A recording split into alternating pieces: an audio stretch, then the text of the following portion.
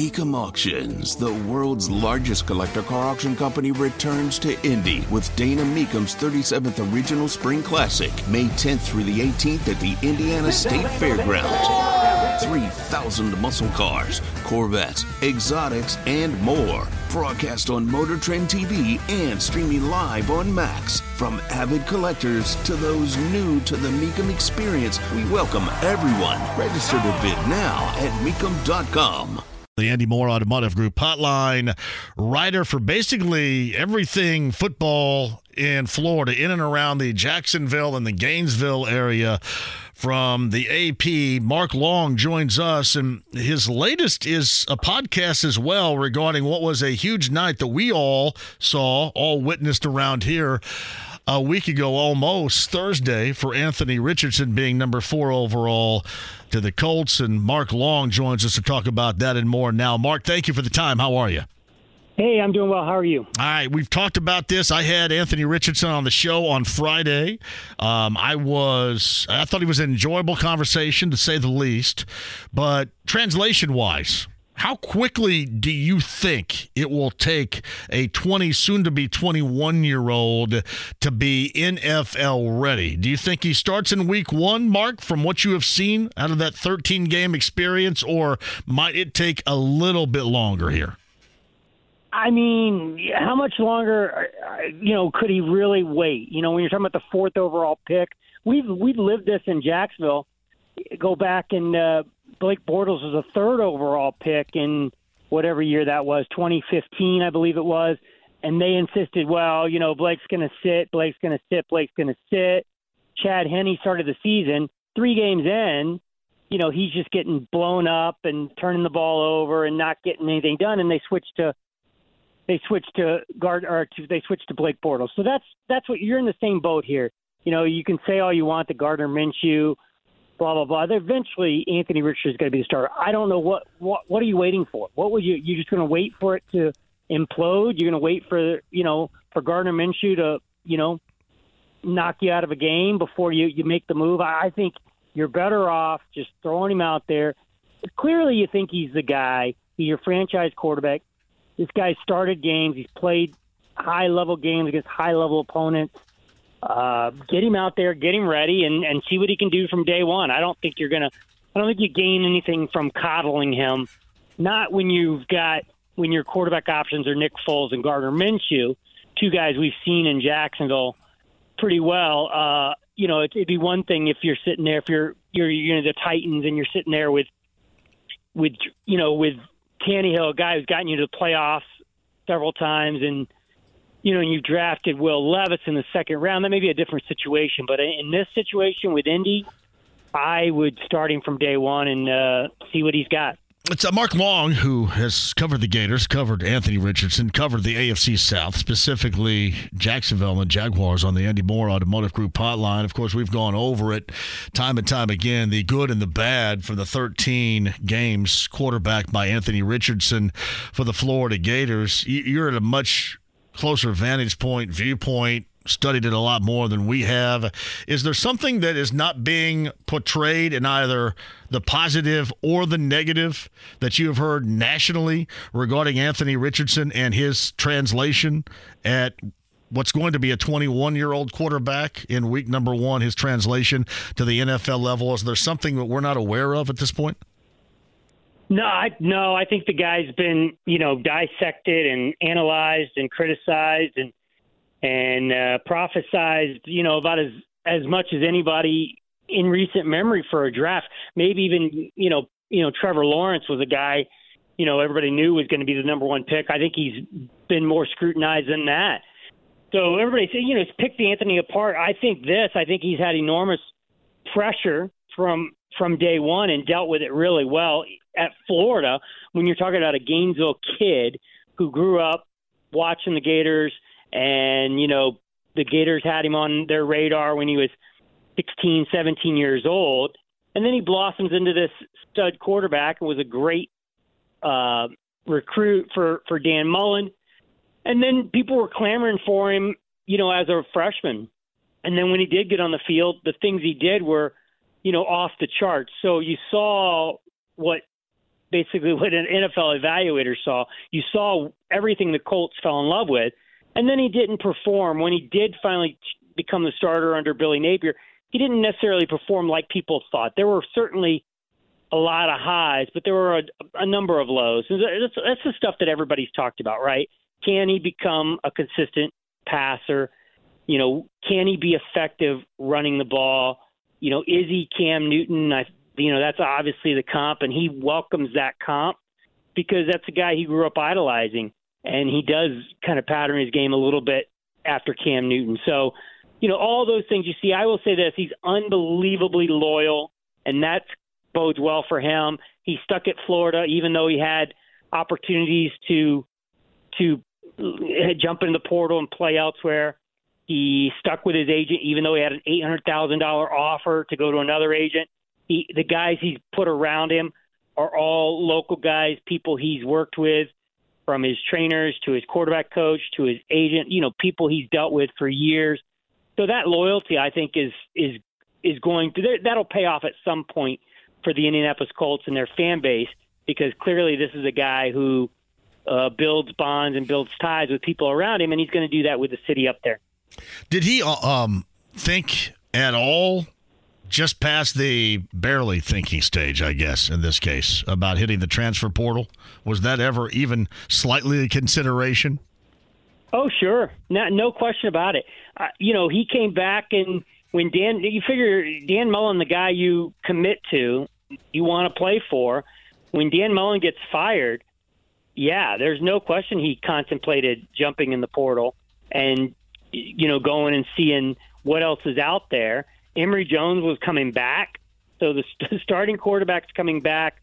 There's a new coach in town who didn't recruit you, and you got students out there, you know, who are willing to pay you to come to their school. He absolutely considered it and then thought better of it. And, you know, I think for him, it's like, how do you turn your back on the community, your friends, your family, and the community of Gainesville that you've donated so much time and effort in? How do you turn your back on them and go play somewhere else? It was never – I don't think it was ever a real strong consideration, but it certainly was a consideration. How do you not when people are flashing the kind of money that is running around in NIL circles for quarterbacks? Hey, Mark Long of the AP covers not just Florida and the Gators, but Jacksonville, the rest of the AFC South, was with us on the Andy Moore Automotive Group hotline. You look at now the landscape of the AFC South, and you cover Trevor Lawrence down there. But what do you think about Houston, Tennessee, and the Colts with the quarterback work they did this past week? Yeah, it's very clear that they're all chasing Jacksonville. You've seen what Trevor Lawrence has done in Jacksonville. You've had a very Midland franchise for the better part of 20 years. Sure, there was that 2017 run that was very defensive-based with Blake Bortles at quarterback. And, they've turned the corner now with Doug Peterson and Trevor Lawrence and the pieces they've put around him. And I think you can't look at that and not say, you know, we got to fix this, especially when you're the Colts. And I think it's, 5 different quarterbacks in the last 5 seasons. You're looking at, you know, Tennessee that's built around Ryan Tannehill and a 30-plus-year-old Derrick Henry or 29-year-old Derrick Henry who's certainly got a lot of miles on his leg. And you look at Houston's obviously in complete rebuild mode after the Deshaun Watson fiasco. So, you know, they all looked at it and saw the same thing. Jacksonville's getting away. And the way you catch up and the way you sustain catching up and competing with them is to land the most important position in all of team sports, which is that quarterback. So they all went out and did it. Obviously, you know, Houston doubled down and, you know, took one of the best defensive players in the draft as well. So it'll be interesting to see how this plays out. But I think all 3 of them at least give their fan bases hope that now, maybe not in year 1, but certainly in year 2, like in Jacksonville's case, or maybe even year 3, you're going to have this thing figured out. If you've got the right coach, you got the right quarterback, it makes it a lot easier for everything else around it. You have a bigger margin for error, and that's what these teams didn't have. You didn't have that when you're changing quarterbacks every year in Indy. You don't have that with Ryan Tannehill in Tennessee, and you certainly don't have that with Davis Mills in Houston. So fix that, and then everything else usually tends to fall in place, or at least it becomes a lot easier to hide your weaknesses and your mistakes. Hey, Mark, in Jacksonville, too, it seems like anything would have been better than Urban Meyer, honestly. But it seems like that they absolutely hit the right note with Doug Peterson. Do you think that he was the absolute best coach for the progression that we have clearly seen under center for Trevor Lawrence? Yeah, I don't think there's any question about it. And, we've talked to Doug Peterson about it ad nauseum, and we've talked to owner Shad Khan about it a bunch. And, trying to figure out what took the Jags. I mean, they almost screwed this thing up. If you go back, Doug Peterson was the first guy they interviewed right after they fired Urban Meyer because he was out of a job and available. And then they didn't circle back to Doug Peterson for 50 days. They circled back and interviewed Doug a second time after they got turned down by Nate Hackett, who took the job in Denver. After, it fell through with Byron Leftwich, they were going to hire him as the offensive coordinator at Tampa Bay. And, you look at how that has played out now. Hackett gets fired in his first season, and Byron Leftwich is, basically getting run out of Tampa. I mean, people were so down on him last year. So that's what it could have been in Jacksonville, another mistake. And they really probably got lucky here with the way it unfolded and to land back at Peterson. And you go through Peterson's track record, with him, he got the best out of Carson Wentz. He won a Super Bowl with Nick Foles. We've seen Carson Wentz in Indianapolis. We've seen Nick Foles in Jacksonville, and now Indianapolis. Those guys, that's winning big games with those guys. That's a feat. So Doug Peterson probably didn't get enough credit for what he did in Philadelphia. And then as Doug puts it, he's like, everybody's looking for the shiny new penny, right? So he understands how, at 53 years old, he's getting overlooked for guys like Byron Leftwich and Nate Hackett, much younger guys who are offensive coordinators, up-and-coming offensive coordinators, because that's what everybody's looking for, right? And so, I think it worked out for Jacksonville. There's no doubt about it. Trevor Lawrence is all in, and this team's all in on Doug Peterson, what they got going. And I think a big part of it is they're going to, for the most part, return the entire coaching staff. I think they lost their receivers coach and they replaced their receivers coach. But other than that, everybody from last season is going to return. And that really speaks volumes to have that kind of continuity for the players year in to year out and to be in the same system with the same terminology from, year one to year two. That's where you make that big jump. Yeah, and the Jags need to make a big jump to close the gap on Cincinnati and Kansas City. Yeah, and it's something you hadn't seen. Even in 2017, I'm reminded of, I think it was 2017 when the Jags went to the AFC title game, right? Yes. And it was the Colts had a season like that in 95 where it was just kind of out of nowhere. It was a comet. And you just kind of, at the tail end of the regular season, jumped on and went along for about a 3-week ride that was something around here that nobody had ever seen. Now, they'd seen in Jacksonville some success in the past, but, that was kind of like one of these comets. But now it's like the foundation is laid down there for a long period of time. And with that foundation, you've got to have a good offseason. You've got to have a good offseason in terms of what you do free agency and bringing in and letting go and in terms of the draft. So how would you view the work that they have done in the offseason so far there? Yeah, probably an incomplete right now because the two biggest areas of need, they had to get a pass rusher. If you go back to last season, the lingering memory for the Jacksonville Jaguars, yes, they came from behind and had a lot of great wins down the stretch. They knocked Tennessee out of the playoffs. All these things, the Chargers knocked the Chargers out in the first round of the playoffs. But the lingering memory of that season is going to be they hobbled Patrick Mahomes, knocked him out of the game. He comes back all taped up with a badly sprained right ankle, and then they couldn't get to him. He's on one leg running around, and they still can't get to him. So they had to get a pass rusher, and they didn't do it. They needed a nickel cornerback. They didn't do it. So they addressed pass rush in the fifth round of, really the fourth and fifth round, but really the fifth round with outside linebacker out of Louisville. And then they don't address cornerback until the sixth round. So that part's a little head-scratching that those are your big needs.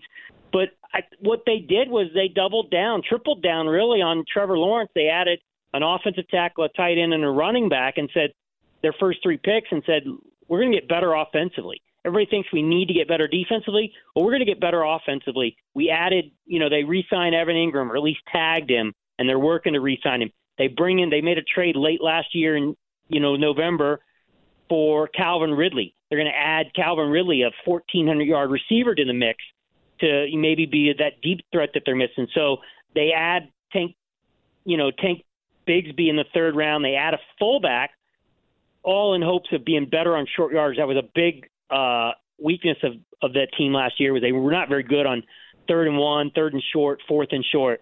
So they added a lot of pieces. They continue to build an offense, which is a little bit of a surprise. The question is, can you be good enough to outscore Buffalo, Cincinnati, and Kansas City when it matters? It's Mark Long of the AP covers Jacksonville, the AFC South, and the Florida Gators with us via the Andy Moore Automotive Group hotline. I don't know if I've ever asked anybody this question because it was almost like it was out of sight, out of mind for Calvin Ridley during that suspension. But now, as you mentioned, he's with the team that you cover in Jacksonville. How much interest league-wide was there in him where he ultimately ends up with the team you cover in Jacksonville? That's a good question. We don't know that. We don't, Atlanta and Jacksonville, neither one. Jacksonville didn't know what other interest was out there. They knew he got put on the trading block, but they didn't know who else was vying for him. Right. And Atlanta hasn't come out and said, how many teams they had beaten down the door for him. I think couple things. A, it helped that Jacksonville had draft capital to trade for him. B, they had the salary cap space to take him on. Not that he's huge, $9 million, but, it's really a one-year prove-it deal, and they're going to have to pay him if he's any good. Not only that, they got to pay Trevor Lawrence next year. So they have, the belief that this is a long-term fit. And then for him, not that he had any control over it, but this is a guy from Miami who played at Alabama, drafted by the Falcons. This is a little bit of a Florida kid. And so for him to land in Jacksonville, close to where he was working out with his family down south in Miami area, Fort Lauderdale, that was big for him. So I think a lot of it was was kind of a perfect storm. And then the Jags the other thing was the Jags had a guy on their staff who had spent the previous 12 years in Atlanta. So all of a sudden you got a guy in-house who drafted Calvin Ridley, who knows everything about him and knew exactly what happened, the details maybe that weren't public knowledge, and maybe some background on what kind of character you're adding to a team. All those, I think it was kind of the perfect storm for him to land in Jacksonville. Yeah, it just seems like I liked what they did a year ago in free agency, and I know they were widely panned for the amount of money they paid Christian Kirk, but sure. I look at it in terms of not just production individually, Mark, but production in terms of the team, what it did to help that team more potent offensively. To me, you can't argue it, and to me, if you're a team that is on the verge and you believe with your quarterback, you go out and pay your skill position guys some money, just like Jacksonville did. I don't know if that's going to happen as often as I believe it should, but to me, it absolutely should. That's just the moral of the story from what I witnessed and you witnessed with Kirk a year ago and helping out offensively that Jacksonville team. Yeah, and they've figured out that, and they've made this very public, that they need to build through the draft. That's their biggest failure. Right. Why this team isn't where the Colts were back in the day, where maybe the Titans have been more recently, is they didn't build through the draft. They supplemented. Even go back to that 2017 team. That 2017 team was really good defensively because it signed Calais Campbell and it signed A.J. Boye and it signed, Gibson at safety, and there was one other one, Malik Jackson at defense. They had signed 4 big-time defensive players on that team. So that's why that team got good, really, and it was a flash in the pan, as you mentioned. And even this team with that receiving core with Kirk and Zay Jones, both of them, have had a ton of catches last year, both over 80. So that part is not very sustainable. You got to be able to draft guys and retain them. What they did do, with Ridley is, Ridley's on a rookie deal, so that's going to help. And maybe you re-sign him. It's not, not as bad as overpaying in free agency. So that's where they got to get better is drafting and then retaining their draft picks. They have not done a good job of that over the years, but it has looked better the last 2 years. They've gotten pretty good contributions. Obviously, the quarterback, and then the same year, Travis Etienne, their workhorse running back. Those two guys have hopefully, for the Jags' sake, turned the corner here, throw in, their starting cornerback, Tyson Campbell, starting safety, Andre Sisco. There are certainly some draft picks in the mix now who look to be long-term pieces of the build. That's Mark Long of the AP. He covers the Jags, the AFC South, and the Florida Gators with really a top-to-bottom sketch for you regarding the upside that he believes in Anthony Richardson, and especially playing early in Jacksonville and the rest of the AFC South, directionally where they're going. Mark's kind enough to join us via the Andy Moore Automotive Group hotline. Mark, I appreciate that. That's great information, and we'll do it again, I'm sure, coming up in the offseason. Enjoy your time down in Jacksonville. Whether it's audiobooks or all-time greatest hits, long live listening to your favorites. Learn more about Kisqali Ribociclib 200 milligrams at KISQALI.com and talk to your doctor to see if Kisqali is right for you. Andy Moore Automotive Group hotline, The Athletic, writes regarding the Colts. Friend of the show, Zach Kiefer, joins us. So if you're the Colts, and mind you, how much does Anthony Richardson need to show for them to punch his clock in week number 1? Because that's what I want to see. I'm assuming everybody else is on board with me, but what exactly would you expect he would have to show the brain trust to be allowed to do that and be ready to go in week 1? Yeah, I think we might need to pump the brakes on that a little bit. Ooh, I can't pump the brakes. I can't do that. I'm brakeless. I'm brakeless. I know. It's too fun. It's too fun to envision. No, my feet go through the floor like Fred Flintstone. That's how I'm trying to brake here.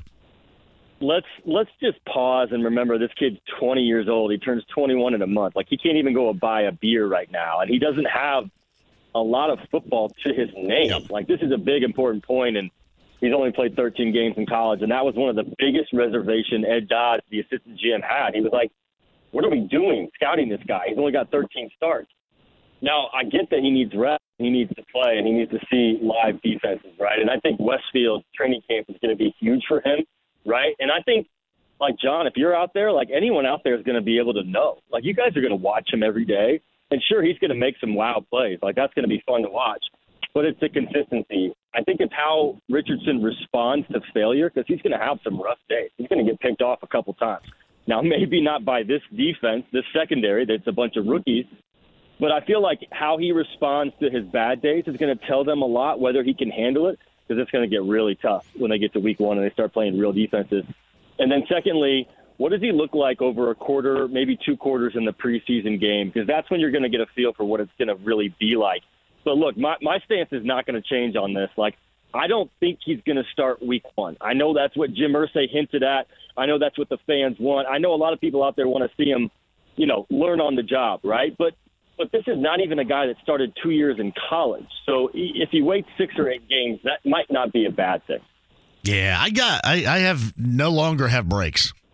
So I'm getting too old to have breaks. You know what I mean? Like, we got to expedite all these processes around here. Huh? Like, this isn't about 2023. This is about 5 years down the line. You know what? Handle him is important. I understand, but you're much younger than I am, and a lot of us out there, so you got more time. I don't know how much time I have. So when you're able I'm not that young. Conveniently punch the clock for whatever reason, punch that bad boy, and let's get going. Let's get this thing down the road. That's what I'm thinking. Yeah, and I think a big part of this, and you've talked about this, is the expectations are going to be completely different this year. They need to be completely reset. I think the fans know that. I think they know this guy's going to have ups and downs and he's going to fail. There's no need to make the playoffs. There's no need to win even 8 games or 9 games. Like, I think Jim Irsay said it best. He's like, if this team's headed in the right direction. They could be 6-11 and still heading in the right direction. So I think you could be able to tell by November, December, early January, if they've got something in this guy. And they're not going to pull the plug after 1 year, obviously. But I think you definitely need to get him on the field. But how they handle this is going to play out over time. But again, it's kind of nice to not have to win right away. They're going to build long term.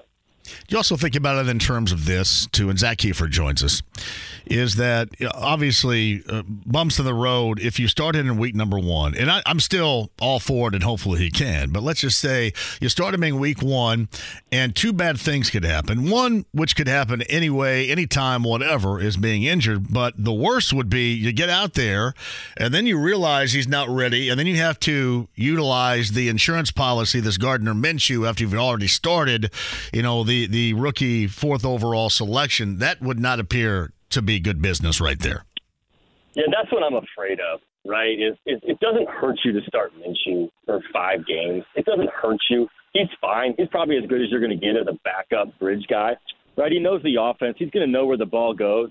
And I think him playing will show Richardson what the offense should look like when it's run by a competent quarterback who's comfortable with Steichen's system. So, like you said, if you throw Richardson out there and he looks totally out of sorts, like he doesn't know what's going on, then you bring in Minshew, then it's a really tough question on when you bring Richardson back. So that just gets messy. I'm not saying there's a perfect way to do it. I just feel like there's less risk if you start Minshew for the first month or so, just to work the rookie in when it's the right time. But again, you can't predict everything, and Minshew could get hurt in the second quarter of the first game, and then it's like, all right, rookie, you're up. It's interesting, too. They bring in Gardner Minshew, and there is a section of the fan base out there is much like you, cool, because they kind of want to see Minshew play. And there's a belief in Minshew. This would be something, to me, that would be much more difficult if you were counting on an Ellinger or a Foles. And again, I know that neither one are going to play significant roles at all, if at all, in this. But if it were somebody other than Minshew, where it appears there's a little bit of interest in the fan base around here, this could also be viewed differently by them. You agree? Yeah, and don't you think part of the reason they're so high on Minshew is they watched him carve up the Colts a couple of years ago, right? 19 for 21. And he played pretty well with the Eagles last year, and I just don't think it hurts anything to throw him out there. But the other thing is, why is Nick Foles still on this roster? Like, we were trying to figure that out today, and it's just like, I don't think he wants to be here. I don't think the Colts really have room for him. There's just no point. So I would imagine that gets resolved pretty soon with the release, and they'll eat $1.5 million. But I thought that would come right after the draft when they got their quarterback. Man, all that money on quarterbacks over the years. That's an amazing figure right there. Yeah, I guess the nice thing is, what's Richardson going to cost you over the next 4 years? $35 million? Yeah. This is where you build your team. This is where you go out and spend some money and build an infrastructure.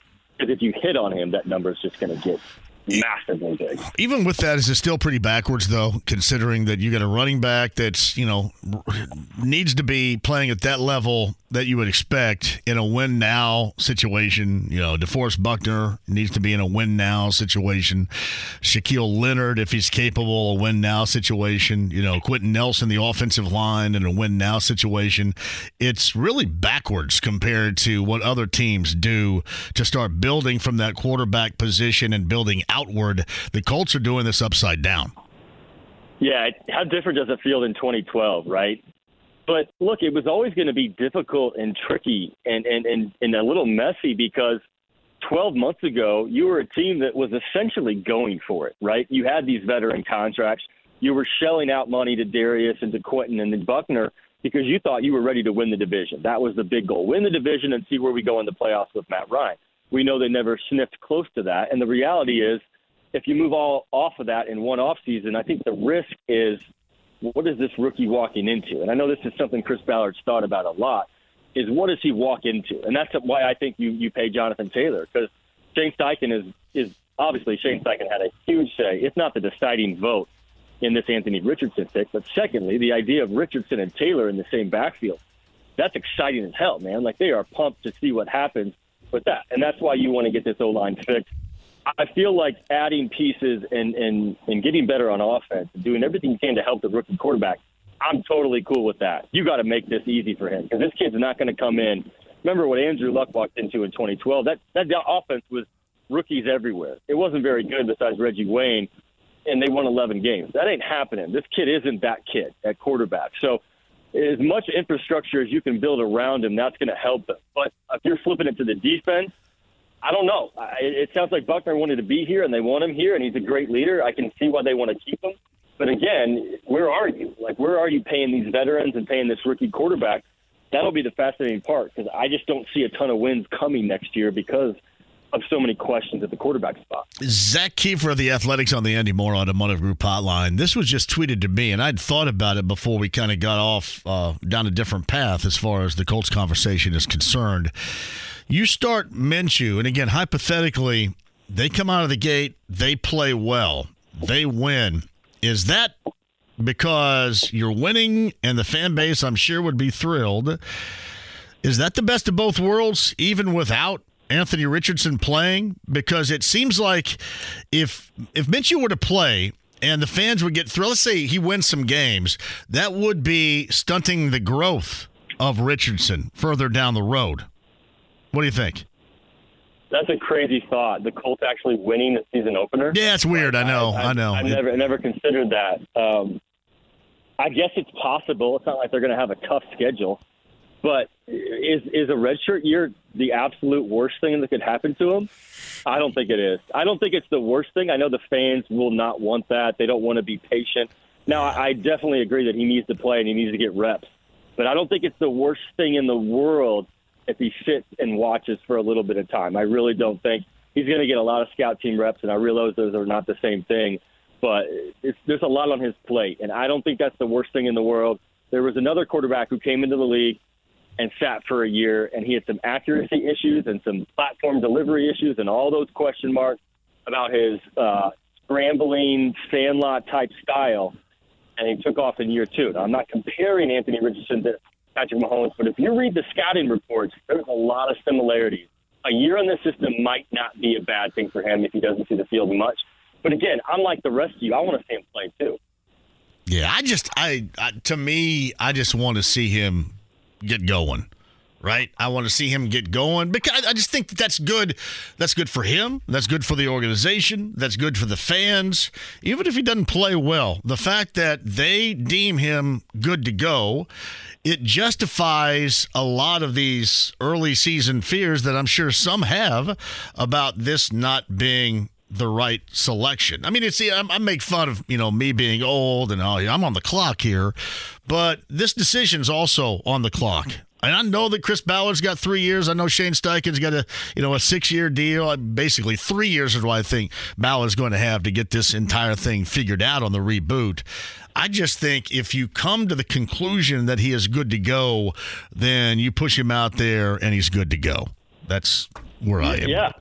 Look, if he plays, it's because one person decided he was ready, and that's going to be the final seal of approval, and that's Shane Steichen. Those are the words of Jim Irsay. We know that he's had a thing or two to say about who's playing quarterback the last 12 months. That didn't go well. I do think he's going to step back and let his coach make this decision. But Steichen has got a different feel in this building right now. You listen to the players, and he's very direct in meetings, and they're starting to believe that what he says is the right thing. So Steichen's not going to mess around with this kid. He knows his future here is tied to the success or failures of Anthony Richardson. So if Steichen, who has the say on when this kid actually gets on the field, decides he's ready to play, then Steichen approved it. Then that's a good sign. Then Steichen feels comfortable with Richardson's grasp of the offense, with what's going to come. And like you said, it's not going to be pretty probably for most of the season. But if they believe he's ready to go out there, let's go let him learn. Peyton was 3-13, for goodness sakes, as a rookie, and threw 28 interceptions. So, this city can live through that. And if you see some good things at the end of the year, you start to get really excited about what could be possible in 2024. What are they going to do with Ellinger? Is he going to be the third quarterback in this? Are they going to carry 3 or just 2? How do you think they're going to end up doing this? We know ultimately what's going to happen to Foles, but what about Ellinger? Yeah, I think they keep Ellinger. I mean, look, Chris Ballard loves Sam Ellinger, and I know he didn't play great last season, but by the end he was certainly better than Nick Foles, and you could argue he's better than Matt Ryan. And I think there's a lot of value in keeping Ellinger in that room, whether he's on the 53 or on the practice squad, for the development and the nurturing of Anthony Richardson. I've talked to Sam about the offense, and he knows this inside and out. Now, that was Frank Reich's offense, but I have no doubt he'll pick up Steichen's offense quickly. And there's a lot to be said for a guy that could be essentially a quarterback coach. I mean, Ellinger knows football to that level.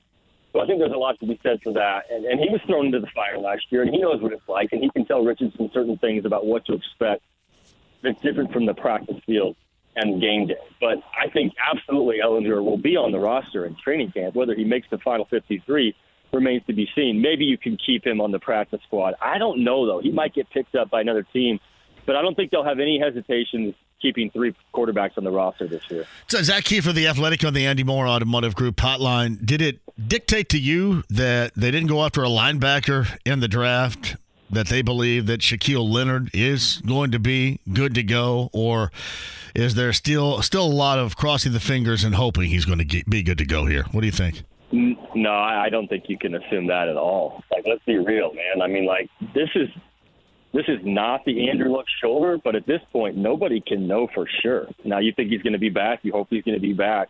But it was not a great linebacker draft. I don't think the Colts believe that. And they got Zaire, they got EJ Speed. I was a little surprised they didn't add something simply because insurance is nice, and they've drafted really well at that position in the past. Zaire Franklin, Matt Adams, Fabio Carrique. I'm blanking on the guy that went to Cleveland, Anthony Walker. Anthony Walker was a good pick in the 7th round. So it's anyone's guess right now. Like, they can hope, Darius Leonard, Shaq Leonard's going to be back. But with the nerve and with all these surgeries, like, I still think it's a question mark. And that's not going to be answered, one, until he's back on the field in Westfield in training camp, whenever that is. And then more importantly, when he's on the field doing what he used to do on game day. It's Zach Key for The Athletic. He's on the Andy Moore Automotive Group hotline. Man, I appreciate it. What you got coming up as far as writing is concerned? Well, the rookies are in town tomorrow, starting tomorrow, and then they got a 3-day mini camp Friday, Saturday, Sunday. I believe we're talking to the quarterback on Saturday. Yep. We'll get our eyes, he'll be in a Colts jersey for the first time on Friday. So you can imagine, like Mike Chappell always says, can't write about the quarterback too much. He was on with me on Friday. I really enjoyed it. Really enjoyed it. So, yeah, it doesn't sound like a 20-year-old, right? I don't think I would have been that mature at 20. So I think there's some promise there. I mean, I've said that about Matt Ryan last year. I really enjoyed that. Wentz the year before, I really enjoyed that. Phillip Rivers enjoyed that. So clearly, what I've enjoyed is meaningless compared to what the translation is, wins and losses wise. But no, he was a good conversation. But I will say this, how many years of experience in the NFL dealing with media do those guys have? Wentz and Rivers and Ryan. And this kid's 20. He can't even go buy a beer. So with all the pressure and going to his hometown school, I was pretty impressed at how he handled a lot of that. But then again, it's easy this time of year, man. Everyone believes they had a great draft, and everyone believes this season's going to be better than the last. It's going to get really hard when they're 1-7 and they're trying to figure out what to do with the quarterback. Well done, Zach. I appreciate that. Have a great weekend. Thanks, man. You too. Whether it's audiobooks or all-time greatest hits, long live listening to your favorites. Learn more about Kisqali Ribociclib 200 milligrams at KISQALI.com and talk to your doctor to see if Kisqali is right for you. Andy Moore Automotive Group hotline. Kevin and Query weekday mornings here on The Fan. Kevin Bowen joins us now. So I'm at La Hacienda for Cinco de Mayo on Friday. And I thought, why not we just get everybody at the station together and all take part on Friday? What do you think? Can you make it? Oh, boy. Why don't we do that? Is that out in Geist? It is out in Geist. Yeah, I think I looked at it. It is literally an hour from where I live. So, yes, Geist. Well, my wife grew up there, so some old stomping grounds there. I will be at Colts practice for... Wait a minute. Maddie's a Geist girl, huh? Well. She is. Yeah, she went to Amy Beverland, which is right out there to begin her education, and then St. Simon, which is right across the street. So I think she's ventured to La Hacienda. Well, how did she pick you? How did you end up in this equation? How did she pick you? Were there not more... not better talent out there? Yeah, you could say that, desperate times lead to desperate measures. Maybe it's kind of where she was at there. So, yeah, I guess friends through friend, Cathedral Chittard connection, maybe a little bit there. Did she go to Chittard? Yeah. She's a Trojan. Oh, wow. This is my mom as well. Yeah, Wow. Yeah. Huh. All right, so where did you guys meet? Well, we met at IU. What was the situation? was a little bit tamer than you would think. It was more of just like I'm hanging out with some Cathedral guys that are Chittard friends.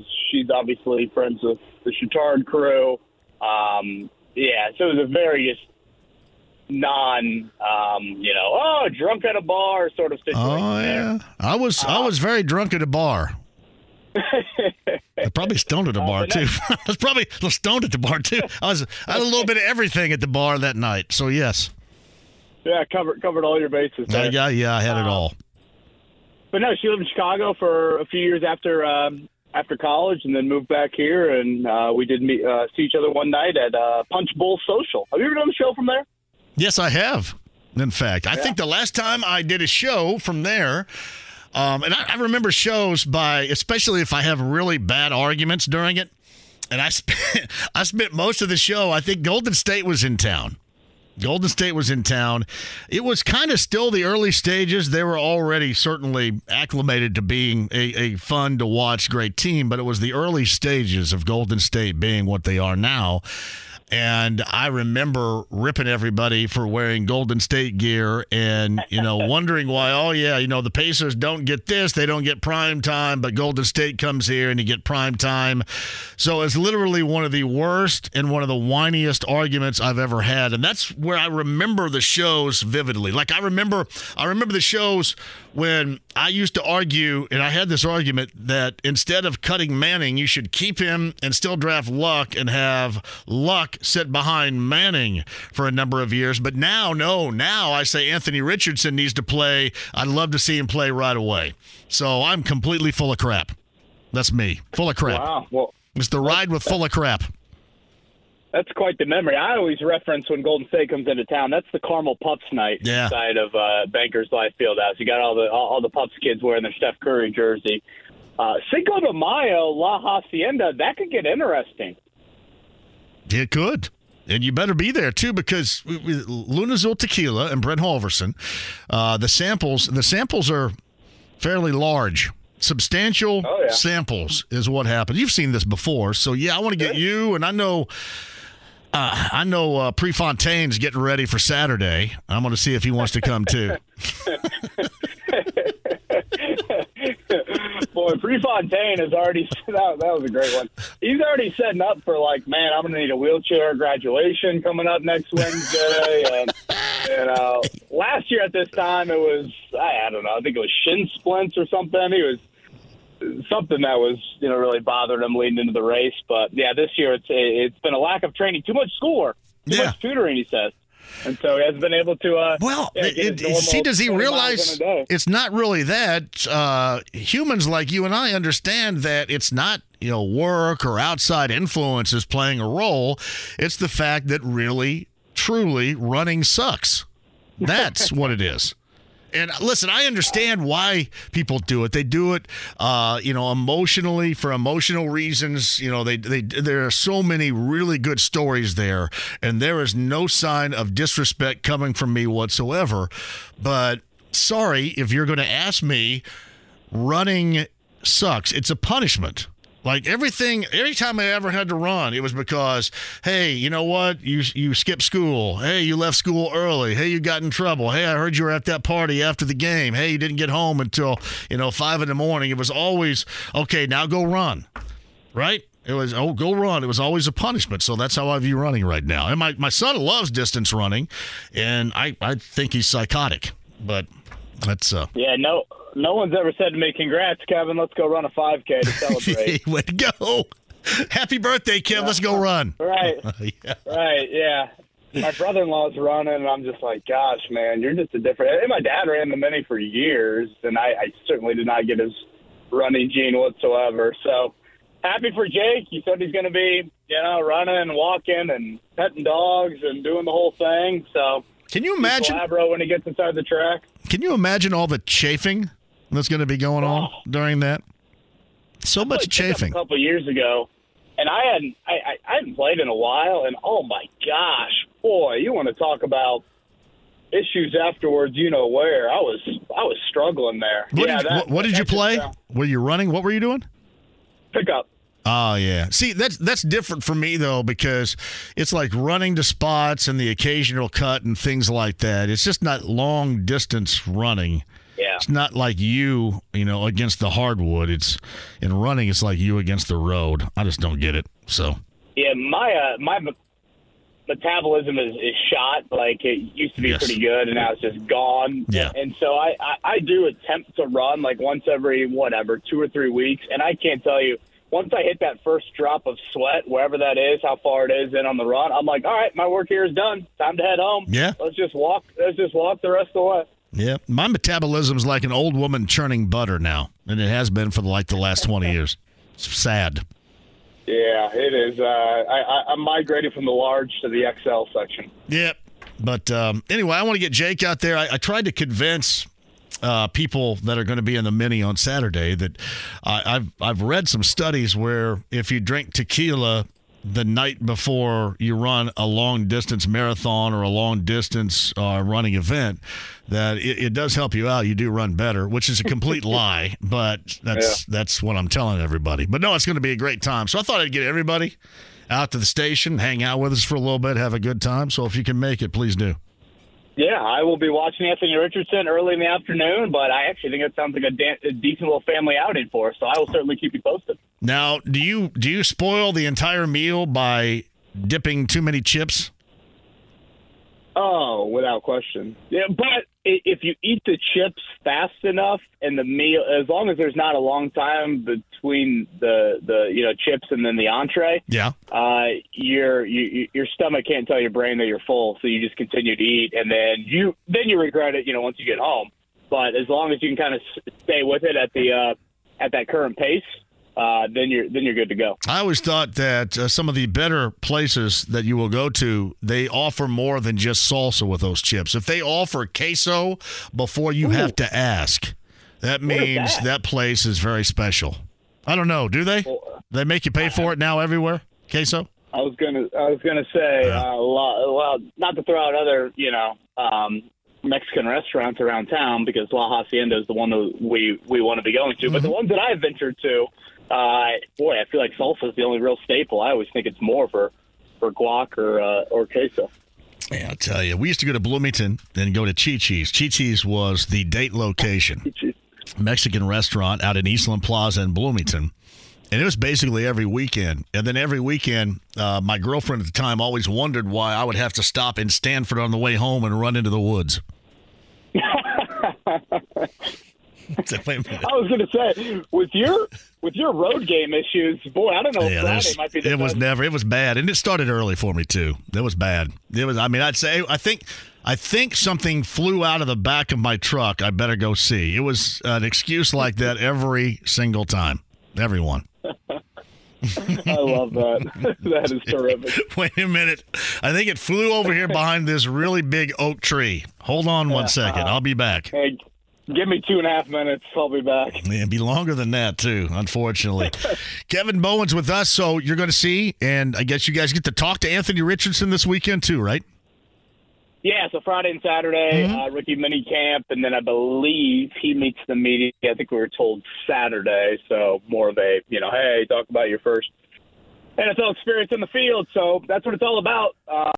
He'll get these 2 days this weekend, and then he'll get 13 spring practice sessions around that. The other 13 will be with veterans in May and into June as well. So those will be the opportunities for him to try and, I think, put himself in a position to where when Shane Steichen starts mapping out a training camp plan, he's getting some first-team reps. Yeah. I was talking to Zach Kiefer, and I'd ask him, I said, to me, I've got no brakes on this, because he told me to pump the brakes on wanting to get Richardson out there. And I said, listen, the clock's ticking on me right here. Punch that clock. Punch that clock, roll with what you believe in, because to me, I want to see this thing get rolling sooner rather than later. And that's kind of how I feel regarding Richardson. How do you feel? Yeah, I'm a believer in baptism by fire. I think you play him as early as you can. And it's not like you need to throw out, Britannica Encyclopedia playbook for him. 'em. Week 1, you can dial it back wherever you feel necessary. But I think you play him as early as you can. And it's not like you need to throw out, Britannica Encyclopedia playbook for him. Week 1, you can dial it back wherever you feel necessary. But I think you play him as early as you can. create plays that he feels super comfortable with and, throw them out there. Wins and losses, not the end of the world by any means. And I think at times, 13 games in college, like this dude needs to play football. I've said this, endlessly. There's no position in sports that differs more from practice in a game than quarterback. I mean, you literally wear a different colored jersey in practice. Grover Stewart's talking about it today, how he can't, get his hands on him in practice. And I just feel like when you look at guys that have sat, obviously, if you look at the best player in the NFL right now, he sat his rookie season in Patrick Mahomes. Well, I think people forget Mahomes played over 30 games at Texas Tech. I mean, over 30 games, and Anthony Richardson's played 13. So I don't think you want to fall into this trap where you wait too long, you get into a Trey Lance situation. Those would be some of my concerns, some of my worries. To me, I think he's wired in the right way to kind of handle adversity, and if he doesn't handle it very well, then I don't really know if he'll ever kind of be able to reach that pinnacle level. So I don't have like this big concern over, oh boy, if you throw him out there and it doesn't go well, he might never recover. I think part of it is he realizes there is a lot of growth to his game that needs to occur. It's not like he set the world on fire in college by any means, so I don't think he's going to walk in there, thinking that if he doesn't have any success, it's just the end all for it. So I am a fan of playing him very, very early. It's Kevin Bowen, the morning show. Kevin and Query, 7 until 10 a.m. Weekday mornings here on The Fans on the Andy Moore Automotive Group hotline. And he's also a big fan of chips and salsa and maybe a little queso there before they bring out whatever you order at La Hacienda on Cinco de Mayo coming up on Friday. Again, 3 until 6 or there longer. With Heaven Hill Distillery and Luna Azul Tequila coming up on Friday, we'd love to see you all out there. I look at Chris Ballard, and it's still kind of funny to me, and I bet you agree, that there are some people that believe that he's got to string together some wins this season to stay. Now, first, I don't at all, even with a young quarterback, I don't expect things to look as messy and as bad as they did because it was a circus a year ago. So automatically, I think it's going to get better because of that. But to me, I don't know if you agree with this or not. I'm assuming you do. I mean, this is a project here. This is a project that's going to get this year. It's going to get a year number 2 to start to really find the footing, and then that proof coming up in year number 3. So to me, it's 3 years for Ballard. You got 6-year deal with Steichen. I mean, everybody is firmly in place, even with another bad season, correct? Yeah, it would have to look, horrific for it to really unfold like that, because then you get into the awkward situation, John, is, if you fire Ballard, okay, does that new GM that walks in, does he say, well, Shane Steichen wasn't the coach that I hired.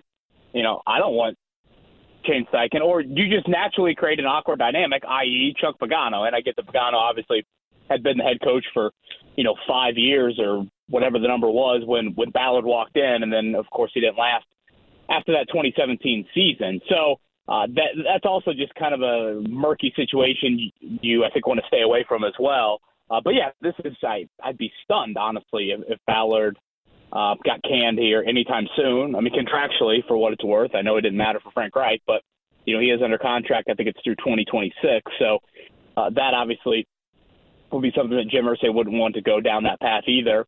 And if you look at the schedule, not to get too, win-lossy in the month of May, but, you do play in the easiest division, the AFC, and then you also play the NFC South this year, which – when you look at that division, the best quarterback's Derek Carr, and then it's Bryce Young and Desmond Ridder and Baker Mayfield. So it's certainly not, anywhere near what you could be getting from a schedule standpoint. I think Vegas, if I saw correctly, the over-under right now is 6.5. And, I think a lot of it will depend on, does Jim Irsay kind of view this season and almost how the Pacers viewed this year, where, hey, the wins are great, but at the same time, we are totally content with making sure that we're in the right spot with the lottery, because by all accounts, this 2024 draft is terrific and, much more than just those 2 quarterbacks at the top. So it would not be the end of the world whatsoever if you found yourself in the top 5. And, the fact that Irsay, and I know Irsay's been at 2 ends of the spectrum.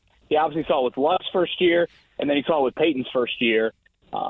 from a win-loss standpoint, 11 wins with Luck and then 3 with Peyton. So I tend to think Jim is definitely going to be patient and, realizing this is a multi-year thing. Yeah, no question about that, too. And I know we're on the same page regarding this being a Steichen pick.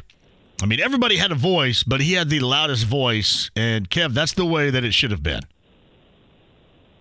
Yeah, I was a huge, huge advocate of that. I mentioned it on our show. I think I tweeted out the night before the draft that Shane needs to have the most say by far of the big three.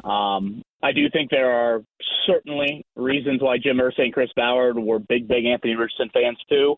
I don't know if it was like, if you take the top 10 people in that organization, I don't know if all 10 signed off on it. Granted, I don't know if you're ever really going to find a pick where all 10 sign off, especially one that I think has such a unique background like Anthony Richardson does. But I think when you're talking about the big three, I would think that all three of them were certainly on the same page. And, Steichen, I think it's fair to ask the question, and I know it's a bit of a hypothetical, but if Raheem Morris is your head coach, if Wink Martindale's your head coach, does Chris Ballard make this draft pick?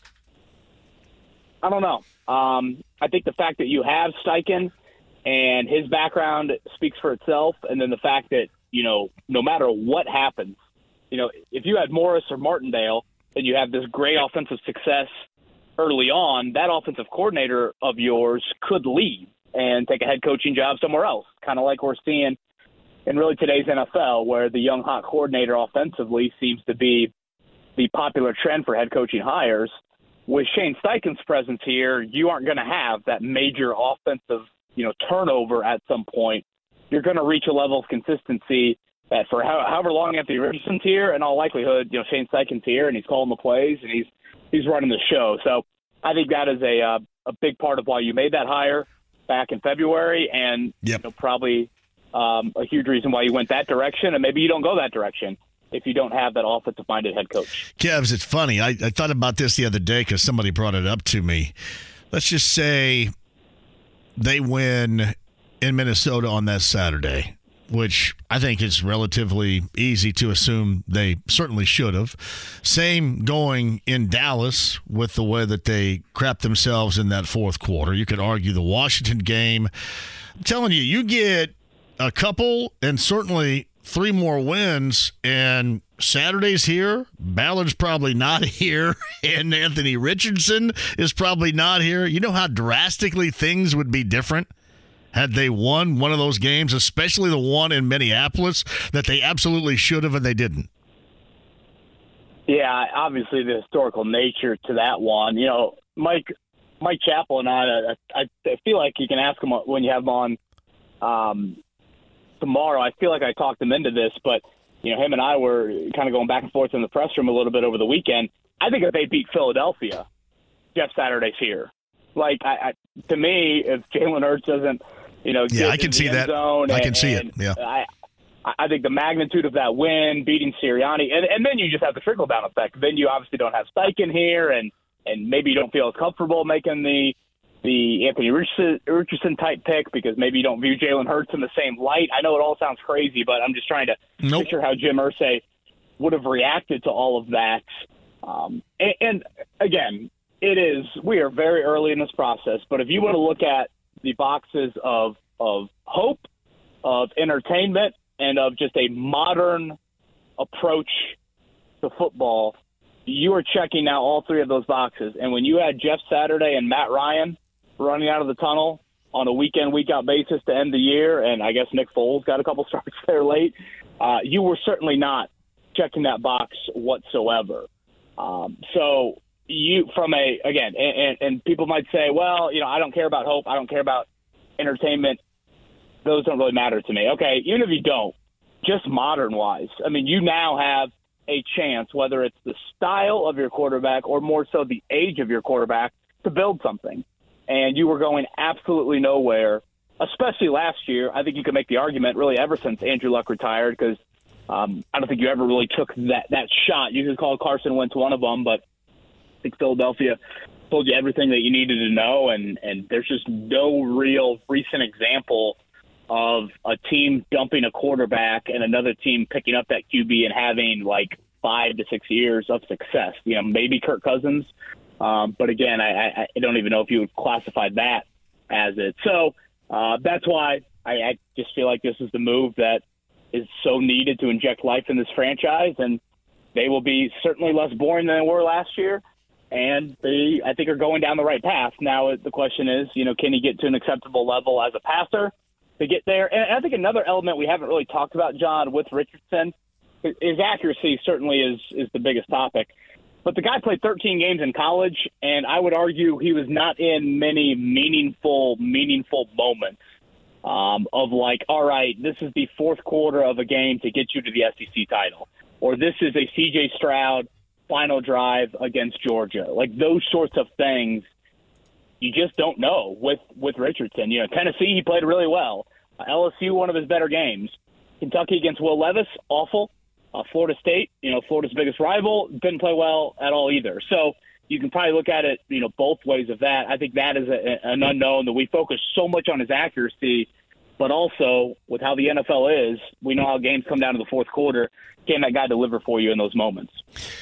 People are going to think this sounds silly, but I am curious.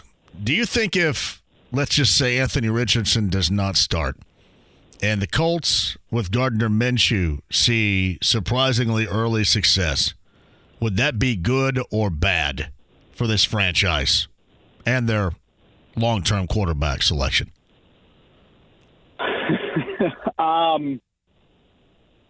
Yeah, I don't think it would be the greatest thing in the world, to be totally honest with you. I think what you need out of this season is you need Anthony Richardson to show you signs of development, and you need a top 10 pick. And I could argue preferably a top 5 pick. I think it's very similar to the Pacers season in that Benedict Mathurin showed you something. Tyrese Halliburton certainly showed you even more.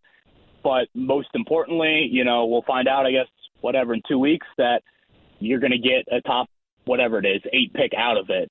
And so I think that is where you're at right now, because you get into the awkward situation with a successful start by Minshew, which I know, insert your jokes here about successful start to Colts seasons, but that would get into, okay, are you turning your back on the veteran guys in that locker room? How do they react to that? I mean, as wild as it sounds, Jacksonville with Trevor Lawrence. I mean, if Trevor Lawrence tears his ACL in mid-September, who's the favorite to win this division? Does it go to Tennessee? What is Tennessee's approach? Like, are they going Tannehill? Are they going Levis? Where are they going? Like, all of a sudden, this division becomes like a race to probably 8 wins, which I guess is what we thought it was for large chunks of last season. But you have no idea because the youthful nature at all the quarterbacks. You just kind of turn this division upside down. So, yeah, I know it goes against so much of what competition is about, but boy, a 3-1, 4-1 start by Gardner Minshew. Yeah, it'd be nice to talk about wins versus losses from last season, but I don't think that's exactly what you want out of the season, considering how massive it is to develop Anthony Richardson. I do think that if you want the positive signs, you want Anthony Richardson a part of those positive signs. But I also can't deny the fact that, man, this place has been starved for any success. So I'm sure they would probably take that, certainly success-wise, in the moment. Hey, before I let you go, did you see DeJuan Jones and that information that why he went into the 4th round and went so late, I guess, was because he said some things in the whole Q&A process about his dream was to play in the NBA, not in the NFL. Anyway, this was ongoing. Albert Breer and others were tweeting about this, and then DeJuan Jones himself from Ben Davis tweeted out false. Like, where do you all get this information from? Did you read any of that? I saw just a headline. So he give that to me again. He dropped because he told them his dream was here's what he said. He said he was mocked by many as a first-round pick in 2023 draft, but he fell to the 4th round. Jones told teams during the interviews that it was his dream to play in the NBA, not the NFL, which turned off those teams. It also says he dealt with weight questions and mishandled Senior Bowl and Pro Day, according to Albert Breer. And PFF mocked Jones going 11th overall to the Titans a day before the draft. 33rd team had him as high as 8th overall to the Falcons. Anyway, whatever. The response from DeJuan Jones was saying, "This is false. Where do you get your information?" Which made me laugh. So, didn't know if you saw it. Yeah, I thought it was awesome when NFL Network, when he was drafted, how they just showed highlights of him from Ben Davis, basketball highlights. I thought it was absolutely hilarious. But, I guess Senior Bowl questions, I know he kind of opted out of that a little bit earlier. Weight questions, but hey, I would tend to think kind of dream of the NBA. I don't know how much stock I would put into that. Agreed. What you guys doing tomorrow morning? What are we doing? I think we got the Carolina play-by-play voice on, talk a little Josh Downs. He might be having Josh Downs potentially later in the week. So hopefully we'll get him on because I do think he's a key part to it all. And then, as you said, Prefontaine will be stretching in studio for us. Bart Digler writes this: "Did I miss a lip herpes announcement via YouTube Live Inside the Lounge?" And my response is, I announce all my STDs with authority on this show. Yes.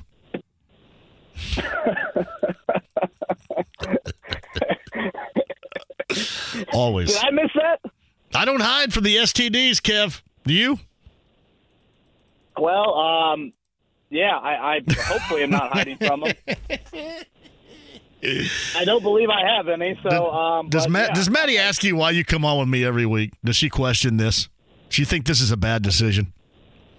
I think it's usually my father-in-law usually texts me and is like, bad. "Man, are you sure about that?"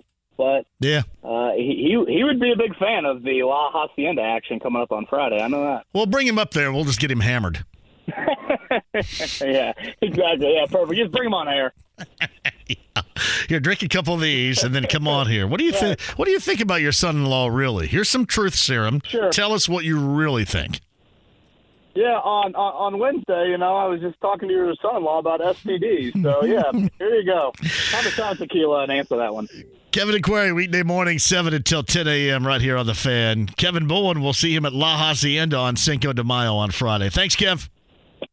All right, see you, John.